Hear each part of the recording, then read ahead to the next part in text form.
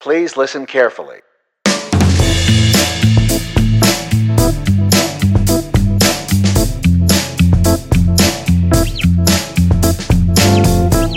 Hi, I'm Paul Friels. And I'm Dave Guzman.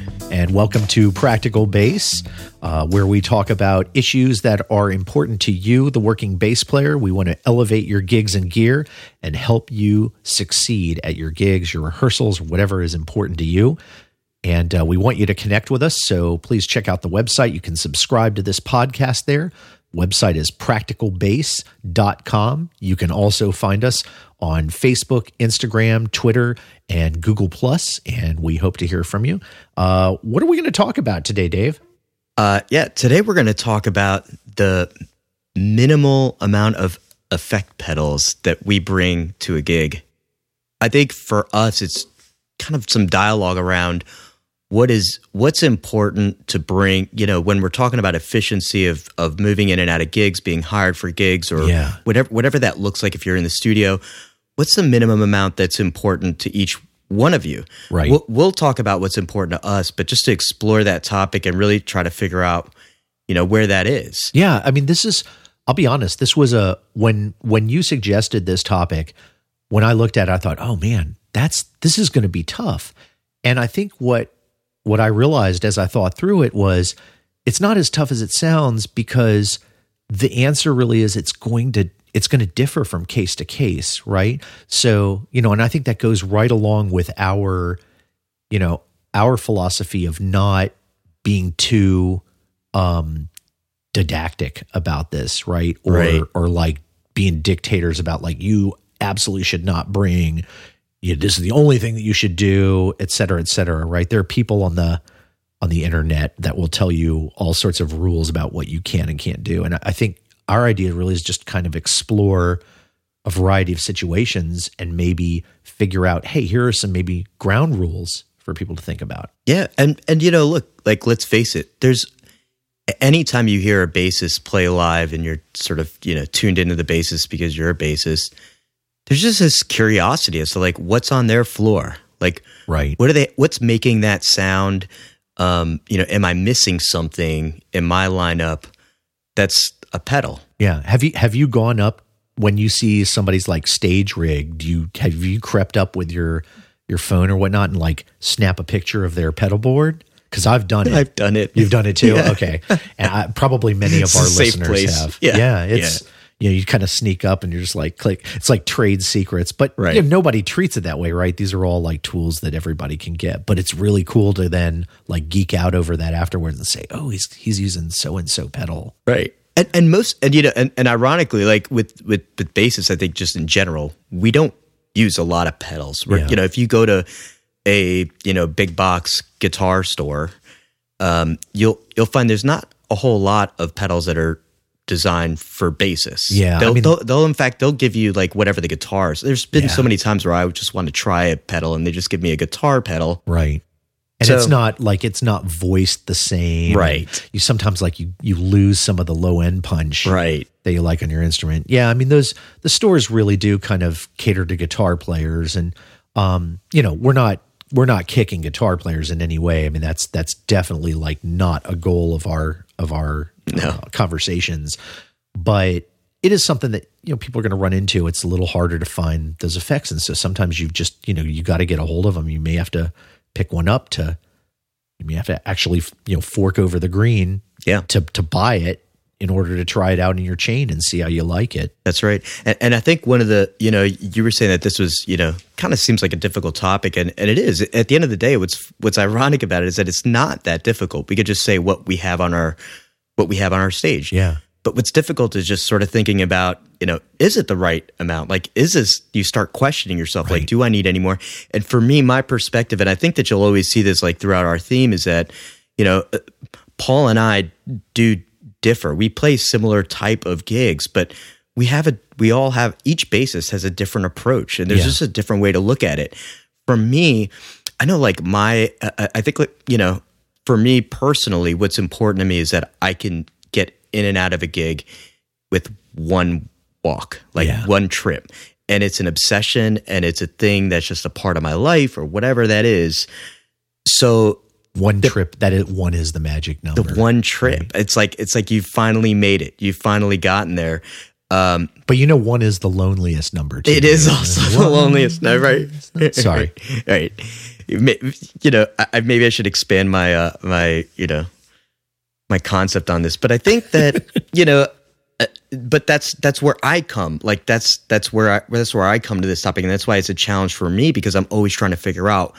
I don't have the room for all these pedals or for a pedal board. It's just not going to ever happen for me. So I need to dwindle it down to what is crucial. Yeah, absolutely. And and the question about how many pedals or what things that you need, I think something that you and I have talked about in the past and agree on is it really comes down to what kind of gig are you covering? Like what is it that you're doing? Right.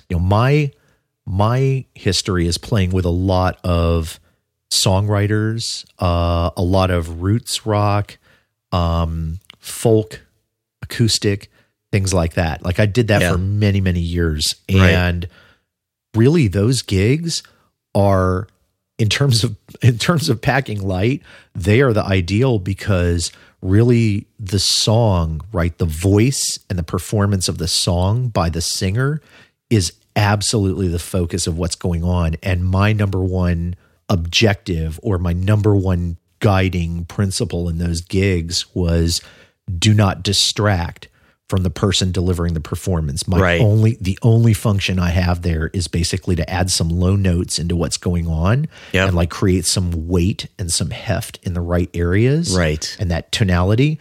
And so, those gigs, honestly, I would literally be playing, dry, like just a compressor, right? Just something to even out the notes, really, and like maybe get a bit of sustain on the bass through the compressor. Yep. And that is about it. I mean, I was there to not attract attention. And I did that, as those were kind of my bread and butter gigs, were those kind of gigs, and just not putting yourself too far out there. So anything that was like adding a crazy amount of tone or like calling attention to the bass was often the exact opposite of what was desired in that gig. Right.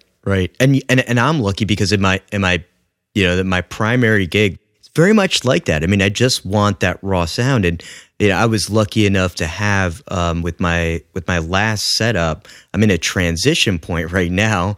So, but in my last setup, I had, basically just it was a Spectre comp on the TC electronic head, where I had a compressor just built right in, a one knob, easy to use, pretty smart type of compressor, one button. It alleviated that pedal. It was just right there on board. Yeah. Then you've got, I guess, on the other side, right, there's like the exact opposite. So, you look at some of, maybe modern rock or metal or, alternative, sure. What people call alternative now. Right. Yep. I like those kids. I don't mean like those kids, like get off my lawn. I mean, like, what you kind of hear on, sure, kind of more on like the indie side, where it's experimental and you're trying to fuse in different musics, or it's maybe heavier on the rock, but also has sort of this disposition of maybe funk in there or whatever. Yeah. Or just, really trying to carve a new path, and you're really, people are really looking for an individual sort of voice, something maybe they haven't heard before. And that might be the exact opposite. You might hear like distortions and overdrives, or you might hear like, the bass may be fuzzed out. Like you hear this in some like great heavy rock out there nowadays, or sort of like the heavier side of jam rock, which I think is phenomenal. Yeah. And you may hear like some pretty fuzzy, overdriven bass there. Right. And, that can really be helpful as well. Yeah. I think, one of the things I made a point to talk about too, is, you start to get into these like little different, niche genres. But, for me, I played salsa and Latin music for 5 years. And I know these aren't like the type of gigs that most people are playing, but ultimately you're just trying to get your bass to fit in with the style of the music. And there, originally that was an upright bass, and historically salsa was played upright. Then it converts to electric, and then they started doing these sort of like hollow body upright electric basses. They're still like, you know, it's like a scale of a bass, but they're just trying to get that sound. Yeah. So they're really, that was also warm, like that warm woody exactly. sound. Yeah. And so you just want that note to die. So how do you do it? Yeah. Well, turns out, even though this is not really on topic, it's not a pedal, but it's a way that we're like enforcing change onto our bass. But that would just be like what you would use on sort of like a Motown type gig where you're just throwing a piece of foam in there. Yes. The old school, like stick the foam under your bridge. Yeah. Right. Absolutely. And I've learned a lot and for those that like want to explore that, I've watched a lot of videos and tried a lot of different because different foams mean different things. The sponge with the Brillo pad on the one with the Brillo pad on one side, and the sponge on the other. And you put that with, like, I assume with the Brillo side toward your strings because it's not going to hurt them, and the sponge toward the finish of the bass. You know what? Just make sure the Brillo's like somewhat dead, like you can actually use it, but the Brillo's goes on the bass, which is I know like touchy for some, but But Scott's bass lesson said it's okay. Yeah. That was a big concern of mine, but it stays there. It doesn't really move very much. So, and then you just want to carve that, I guess, thick enough that it'll like, an inch. Yeah. An inch is all. So just an inch of length, and you kind of fit that against the bridge. Yeah, it just has that right like thickness of it. And there's so many. I think originally my first one was like an egg crate. Yeah. Or any piece of foam you find. Just, So that's definitely good for like, that old school vibe. And, maybe for, one more note for equipment that we might want to say here is the absolutely, the one of the most famous units out there is the Tech 21 Sans amp. I mean, you'll find them people will use them in studios. They'll use them as a front end to their rig. They are amp simulators. They can add some grit, some drive, get some overdrive in there. Yeah. They're fantastic. Did you ever have one of these? Actually, it was the first pedal that I ever got, and it's because I did the nerdy thing of just asking everybody what their pedals were, and the consistent one was that one. Yeah. I'm not even sure why I got it in the first place, and then I found the uses for it afterward. I just got lucky that way. You can almost fake like an Ampeg, like a big Ampeg SVT rig with those, and run it directly in for your, if you're recording direct, if you're doing tracking or something in your home studio.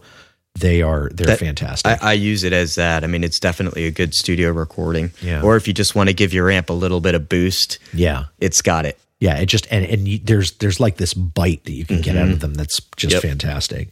Now, what do you find that you're generally using on stage, Dave? So it's usually pretty simple. So I will start with the first thing that's most important to me, and I know it's not an effect pedal, but it is a pedal, and it has to be made known, is that I use for me it's my TC, the polychromatic tuner. Oh yeah, it's got to be up there. It not only serves as like an easy tuner, and I can, because it's polychromatic, all that means is that when I'm using it, I can just strum all of my strings at the same time, and it'll give me like an idea as to all of my strings and where they're at. It'll tell you at one time which are in tune. Yeah. That's amazing. I don't have to like waste my time on each one. Yeah. And that's great for like in between songs. And then I'll kind of narrow down just on one. And you don't have to click anything to do that. You just strum it and it shows you everything.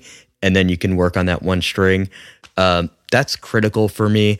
Other than that, it's compressor is really important. And right now, like I said, I'm actually at this point where I'm shopping. So there's like this world of compressors and a huge price difference. I mean, there's the up to $100, which like, so for that TC that I was using that was built into my old amp, called the, I think Spectracomp. Yeah. Spectracomp. And you really just kind of like, it's one knob, right? You turn it up, you get more compression or like, less compression. Yeah. Right. And it's and it was a smart technology, but as I explore, this is a whole nother topic of compression that we won't get into. But there are great products out there. I'm looking at like the Keeley, MXR, Aguilar. Those are all like great quality products that I need to take serious and really shopping for, so I'm taking my time. Yeah. And we're definitely going to talk a lot about we're definitely got a whole thing going on for compressors that's going to be in a future episode. The other piece I used that was also part of my amp that I've got to somehow figure it out to retune is I had a tube tone that basically it simulated a tube amp, and it did a really nice job of it. It gave it the warmth, and if I really cranked it, it would give me that overdrive. It would break the note if I'm really in a heavier gig. And that is the bare minimum of what I bring on stage. The other optional ones for me, I really love my octave pedal, my Boss, whatever OC3 or whatever it is. I think the OC2 is the one that's the classic. Yeah. This is the third, which just adds a different, but that to me is great because it adds the drive that I need. It's also good for those kind of indie rock things. If I want to have this almost orchestrated bass line, that's just gonna peak out, I can hit that, and it's really dramatic. Yeah. So that's or there's other uses for it, but they're just kind of punches that I can pop in. I have a couple of songs that I play that I'll use it throughout, but very few. Usually it's just a punch that I'm throwing in there. Right. Other than that, I think the chorus pedal is critical. It's really good for, whether it's a solo. I don't solo very much, but sometimes you just need those notes just to kind of sail just a bit. To have a little width. It gives it a little more width and it sort of just brings the voicing of the bass out a little over the band. Yep. Yeah. Yeah, and that's, for sure. And that's pretty much it. I mean, the only other thing, and I was mentioning this earlier before we started recording, was for me was, I think I've got a wish list of this, the synth. I don't even know the name of it, but you did, Paul. It was that synth. Oh, the POG. Right? POG. The Electro Harmonics POG. Yeah, it's beautiful. And the reason why I like it is because it's the bassist. I'm listening to a lot of these bassists that are in New York that are these jazz guys that are doing this stuff with synth all throughout. Yeah. It's just cool. Oh, I'm a Hammond organ all of a sudden. Yeah. But would I ever bring it on stage? Probably would never make this list. I would probably use it for my home studio or maybe a recording or whatever. Or you've talked about having your own project that's kind of your own expressive, who you are as a musician. Maybe that's something that you bring out for that kind of for that kind of vibe. Exactly. Yeah. You're not serving some other band or some other vision. That may be something where you're going to branch out and use that in your own project. Right. Exactly. Yeah. I mean, I talked a little bit earlier about how I've done a lot of gigs really with just a compressor. I mean, that for me, that's an absolute must. And I tend to play, I've played a lot of different basses. 5-string is really where I'm most comfortable and happy right now. And I think it's because I do a lot more R&B and funk and things like that. That's right. Yeah. And it also helps me from a perspective of, I don't have huge hands. And so for me, having being able to play fairly low notes further up the neck is helpful. But in doing that, it's also important to make sure that the volume on them is even. Right. And so in certain situations, rooms being what they are, I can have my bass adjusted really well, but certain if you get down to a certain low area of low notes and the very low register, they will pop out much harder. Yeah. And so being able to tame that is really helpful. Because and it's distracting when it does happen. Yeah, you feel you get obsessed with it. You could just hear exactly when that note's coming. You're it's on the E string, the 10th fret up, or whatever that note is on your bass, and it just sings, which is beautiful in itself. But you didn't. But not when the next note is 2 strings down. 4 frets back. Yeah, you didn't mean to suddenly bark at everybody, right? And suddenly you did. And and a lot of times I'm playing an active jazz style bass, and I find that with a compressor I can make the bass do a lot of things finger wise, just dig in to make it bark more, I was talking about, or I'll adjust the EQ to get if I want more bite or more thud. I won't necessarily need a preamp that I need to kick in to get that bite. I will use the EQ on the bass to do it, or I'll use my fingers to do it. And I think I kind of grew up doing that because I didn't understand a lot about effects, and I thought that you had to do a lot of those things with your fingers. And so I got as close as I could. Obviously I can't replicate like phasers or, envelope filters or anything like that. But a lot of it you can do. I mean, you can do with your, there's a good amount. Even when you're thinking about just the compressor itself, like the alternative is that you're just very cautious as to how you attack each note. Yeah. Like I've had, and we've talked about this, but I had challenges where like my strings were just letting out different outputs. Yeah. And it was problematic, and I was trying to figure out where it was at. And the alternative is just play lighter on those strings. Yeah. Yeah. And then you start really like spending all your time controlling that. And now now you're distracted. How do you be musical, right? Like how can I think about the song exactly and the vibe and whatnot? I love and trust having a good compressor. It really is that's non-negotiable for me. But I did ultimately get into effects, and I've had, varieties of pedals right now. Humorously enough, the thing I'm using almost all the time is I've got one of these, like a Line 6 Pod XT floor unit. Yeah. Right. And it has a bunch of things built into it. And they're actually very, very good recreations of some of the pedals that I've had over the years. Right. And I love only having that one thing. Yeah. And not having to worry about like, oh, this particular unit has started like giving me fits, like the foot switch is starting to give out or whatnot. Right. It has been like a tank, and I've had this thing for years now. Yeah. I don't know what I'm going to do when it finally gives out. I mean, it's like all electronics. One day it's going to give out, and yes, all of my effects are in that thing. So I have started to like buy separates to start maybe piecing together a pedal board to take over from it. Yeah. Not because there's anything wrong with it, but just because I'm looking ahead to that day. But I will probably cry bitter tears of despair when it finally dies, because I've loved it it's been a great companion with me. I can't tell you how many gigs I've used it on, like literally 6,000 gigs probably. Wow. And so because those like multi-effects pedals, I mean, they just have so much, right, built into them. Yeah. Of all of that, like how many of those like effects are you using on a regular basis? Two.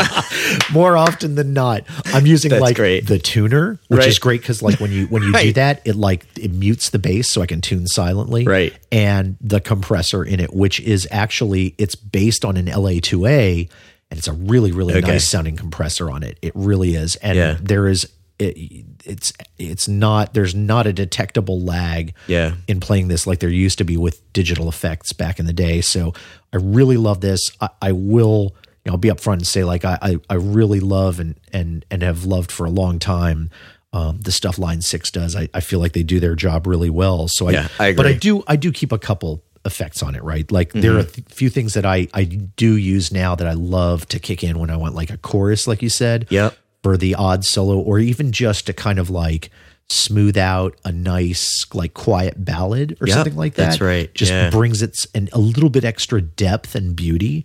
I love having the wah on it. Like I'll use that for a solo. We'll play like Sly and the Family Stone, and I will kick in a solo and like pedal the crap out of that solo just because it's so fun to get as a bass player to be able to do that. Yep. And there's a sub octave on it as well, which I'll use, and that has a awesome like it almost like makes you sound like the funky keyboard bass that was so prevalent in like late 70s, early 80s. Right. Like the Stevie Wonder style, like left hand. Yeah. So I can ape that and play up on the neck, right? But still have like this marvelous, thundering low, an octave below that's coming out. And that really is nice. So that's been it for me, I think. Again, most of the time though, it's simple and clean.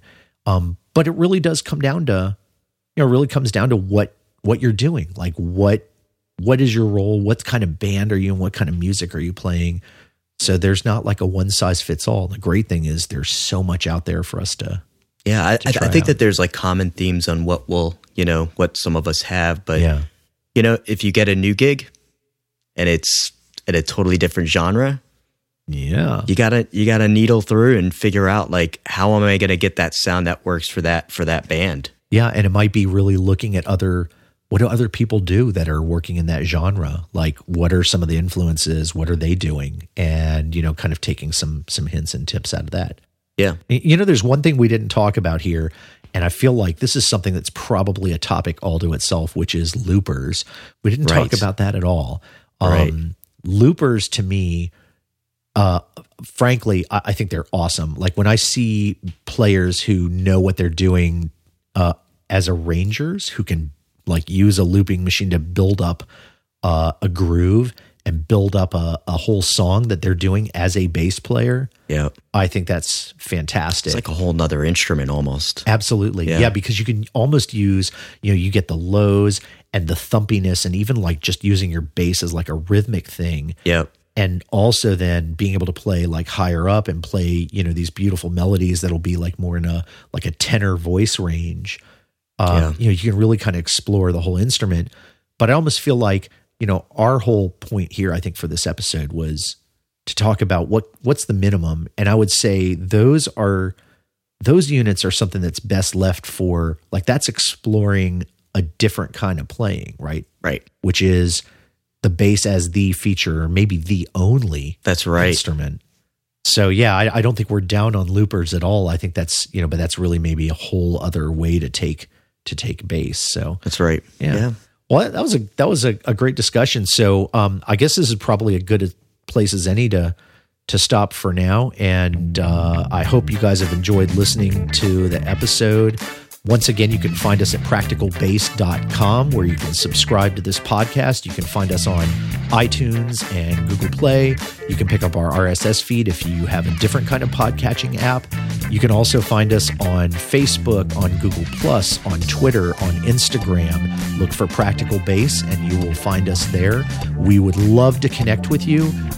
We are looking for our listeners to get involved. We want to know you. We want to have a relationship with you. So let us know what you like, what you don't like, criticism, any suggestions. If you've got ideas for the podcast, for topics you'd like to see, we would love to hear from you. We read everything that you send us. And until we can accept beer in the mail, I guess we have to just leave it with comments. Right? So so I guess until next time, I'm Paul Frields. I'm Dave Guzman. And this has been Practical Bass. Thanks for listening.